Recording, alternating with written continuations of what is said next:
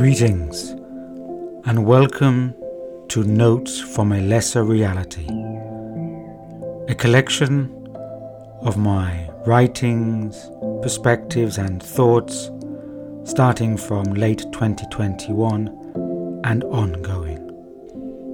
And now for the talk.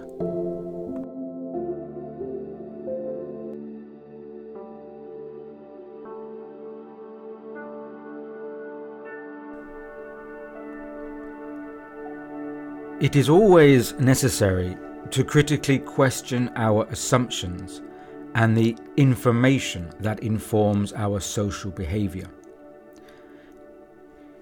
In this essay, I will cast a glance over how current social manifestations have been redefining our social patterns and relations. I will also be examining these patterns from the perspectives of mass psychology, mental intoxication, and a reprogrammed solidarity. According to Professor Matthijs Desmet, the four conditions that allow mass formation, popularly referred to as crowd psychology, to emerge are the following: a lack of social bonds, people experiencing life as meaningless or senseless, free-floating anxiety, and free-floating frustration and aggression. In recent years, and even going back decades, these conditions have been building up within our modern societies. Social anxiety and psychological suffering were already growing exponentially even before the pandemic outbreak of 2020. The foundations for establishing a mass psychology were existent in many, if not most, of our industrialized societies and cultures before the traumatic experience of the current pandemic. At such junctures of psychological vulnerability, a shift of attachment, that is, a transference of identification, can be achieved rapidly. What has likely occurred within the past 2 years has been a wide-scale process of reprogrammed solidarity. Professor Matthijs Desmet believes the world has experienced a huge global ritual that has established a new form, a recalibrated form, of social bonding. Desmet also states that this newly arrived mass psychology is a manner of compensation for many years of extreme individualism, where people felt they needed to seek out new and different collective bonds of solidarity. This new solidarity frees people from their prior isolationism and atomization. It is a socially programmed and managed method of social regathering, and it is being accomplished on a worldwide scale. Also, it is brought into being through a form of ritual. Rituals are not only for religious or sacred circumstances.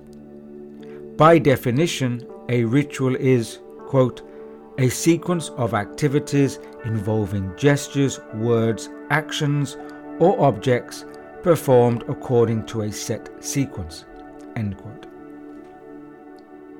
That is, they are a range of actions performed according to a prescribed order, and that prescribed order can come through agreement or imposition, or a mixture of both. Participation in rituals also develop a degree of loyalty to the group or grouping through adherence to and the performing of acts that support the main narratives. These acts of obedience, or behaviour sets, can be regarded as rituals, similar to how more familiar religious rituals are performed to denote loyalty to a specific religious faith. When social acts are performed through an emotional attachment of ritual, a form of hypnotic allegiance is established that is then extremely hard to break away from. This can then lead to a form of misplaced ethics that can cause people to engage in acts of self-sacrifice in order to uphold what they have been led to believe is their ethical position. People caught up within the mass hypnosis are made to sincerely believe that the mainstream narratives are correct and that they are right to be following and supporting them, even when the evidence points to the contrary. In other words, such people strongly believe in the moral rightness of their position, and this gives them a more powerful sense of solidarity and justification. Similarly, during the Crusades, each side felt that they were doing God's work by engaging in mass slaughter. What we see here is a condition of misplaced ethics. People swept up within a mass or crowd psychology tend to protect and maintain it, whether consciously or unconsciously. This is why they are most likely to reject any contrary information when it is presented to them, or will reject even the chance for such information to be presented. This amounts to a state of mild induced hypnosis which has shifted from an external identification to a self-maintained state. That is, people engage in the process of their own induced hypnosis. This may sound implausible to some people, yet we need to observe the conditions that were present to allow such states of hypnosis. Part reason for this is that many of the people who accepted this slippage into the formation of a mass psychology were already experiencing psychological discontent. This could come from perceiving a lack of life purpose and meaning, a dislike of their jobs, general restlessness and anxiety, and similar issues related with their previous life status. In such cases, the way to break the hypnosis is not by trying to persuade such people to return to their old normal ways, which they were not happy with previously, but by searching out ways to alleviate the source of their psychological discontent. And this suggests a radical transformation in our social and cultural systems and ways of living. Furthermore, it points to a shift away from increasing materialism, automation, and technological dependency into a path that celebrates more the beauty and meaning in being human. Persons susceptible to mass psychology are less likely to be responsive or sensitive to rational argument and debate. It is because they did not fall into line with the main narrative through reasoning, but rather through a form of mental intoxication that triggered a transference of social bonding to the newly established mass solidarity. Such triggers are generally most effective when they are presented through emotional states. These are often based upon fear, insecurities, and mortality. When such fear-related triggers are heightened and expanded through wide-scale media coverage, then most, if not all, alternative narratives are discredited, discarded, and ignored. When within such heightened emotional states, cognitive decisions become overruled by interpersonal circumstances. Importantly, the state-supported narrative, the new consensus, gives people an object to connect their anxiety with. They have a mental representation of what is the cause of their anxiety. Their previous condition of free-floating anxiety has now become anchored, and people feel they are then better able to control their frustrations. To take away their belief in the dominantly imposed narrative would confront the person with their initial unease and psychological discontent. For this reason, it is difficult to break or stop such collective psychological formations once they have been established. Once the psychological patterning and emotional identification has been constructed, it is then difficult to deconstruct. A significant collective solidarity has been established that imprints the mass mind. Another factor that strengthens the mass psychology is that the imposed mainstream narratives appear to speak in one collective voice. They are clearer in what they represent and appear to come from a place of unified agreement, i.e., all state actors and state-affiliated actors are showing public agreement. It is important that there is no public disagreement on the narratives. This sense of external clarity further strengthens the issue as a ritualistic act, a hypnotic formation. The other voices that speak out against the dominant imposed narratives are not regarded or seen as coherent because they speak in many varied voices. This is usually because they come from many and varied sources that have liberty to say things in different ways. Yet this seeming lack of narrative coherency is weaker at confronting or opposing the hypnotic collective.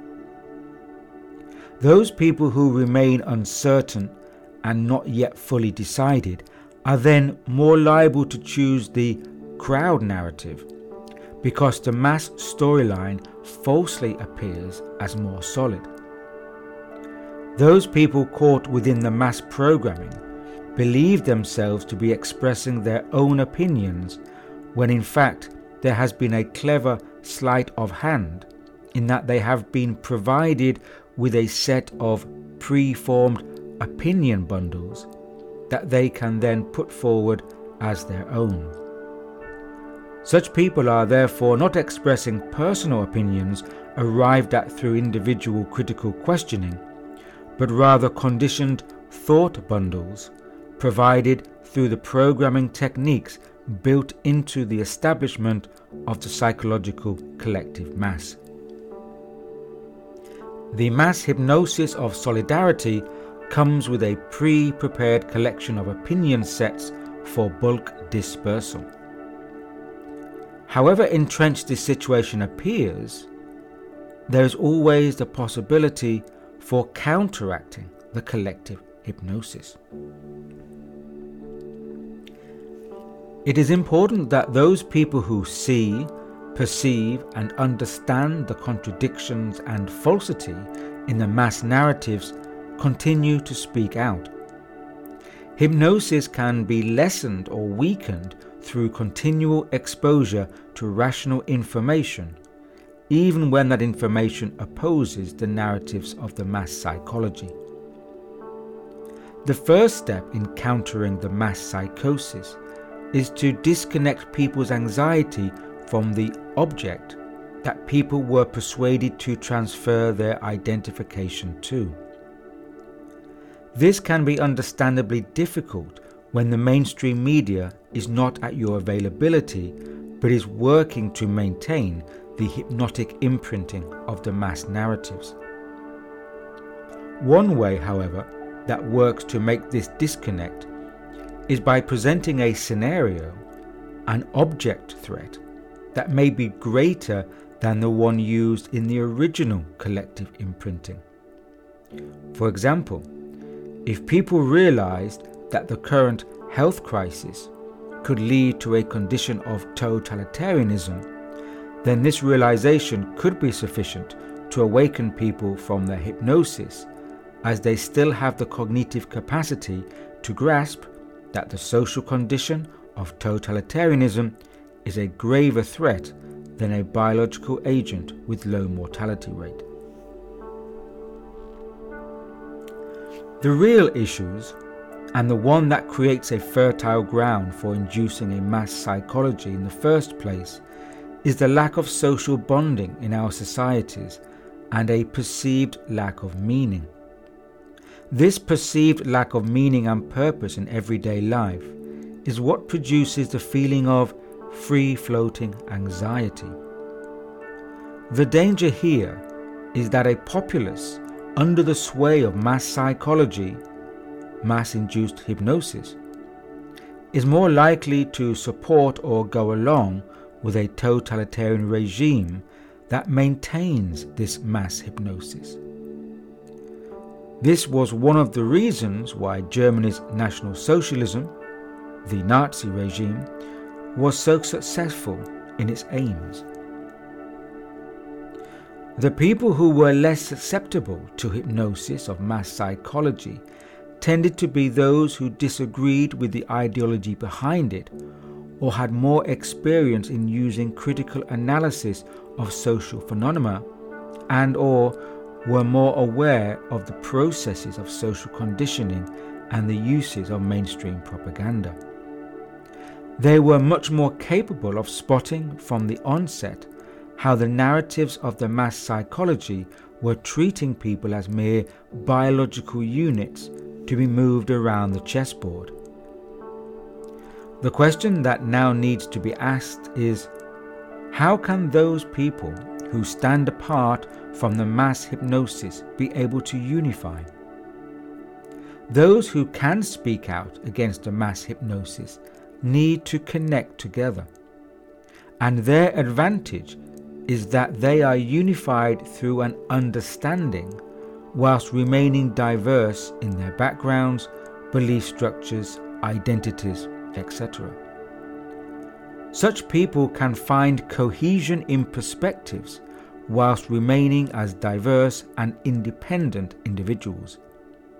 This diversity and individual independence bring greater strength than a collective mass that has been unified through the programming of a false solidarity.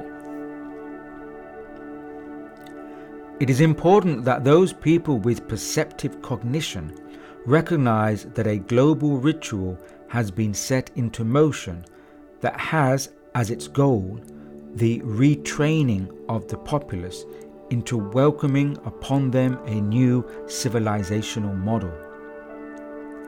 The willing compliance to adopt this new model of order at the local, regional, national and global level will sever humanity from its own biological and constitutional roots.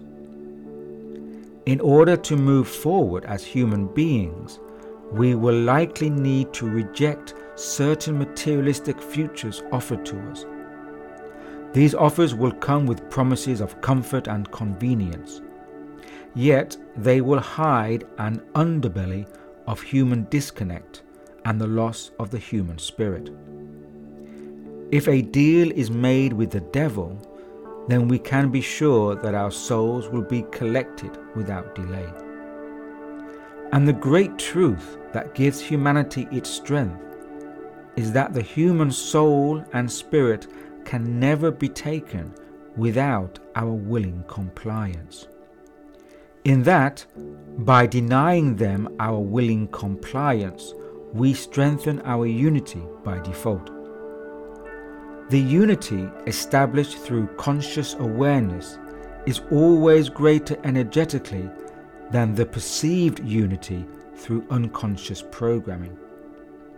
If the fewer are aware and conscious of what is being attempted by the mass hypnosis, then this shall energetically give us a stronger unity.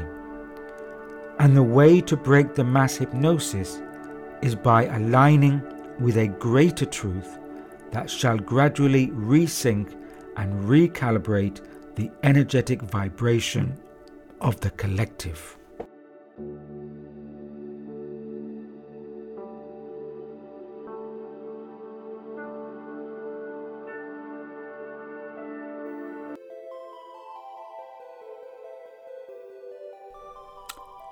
Until next time, stay grounded.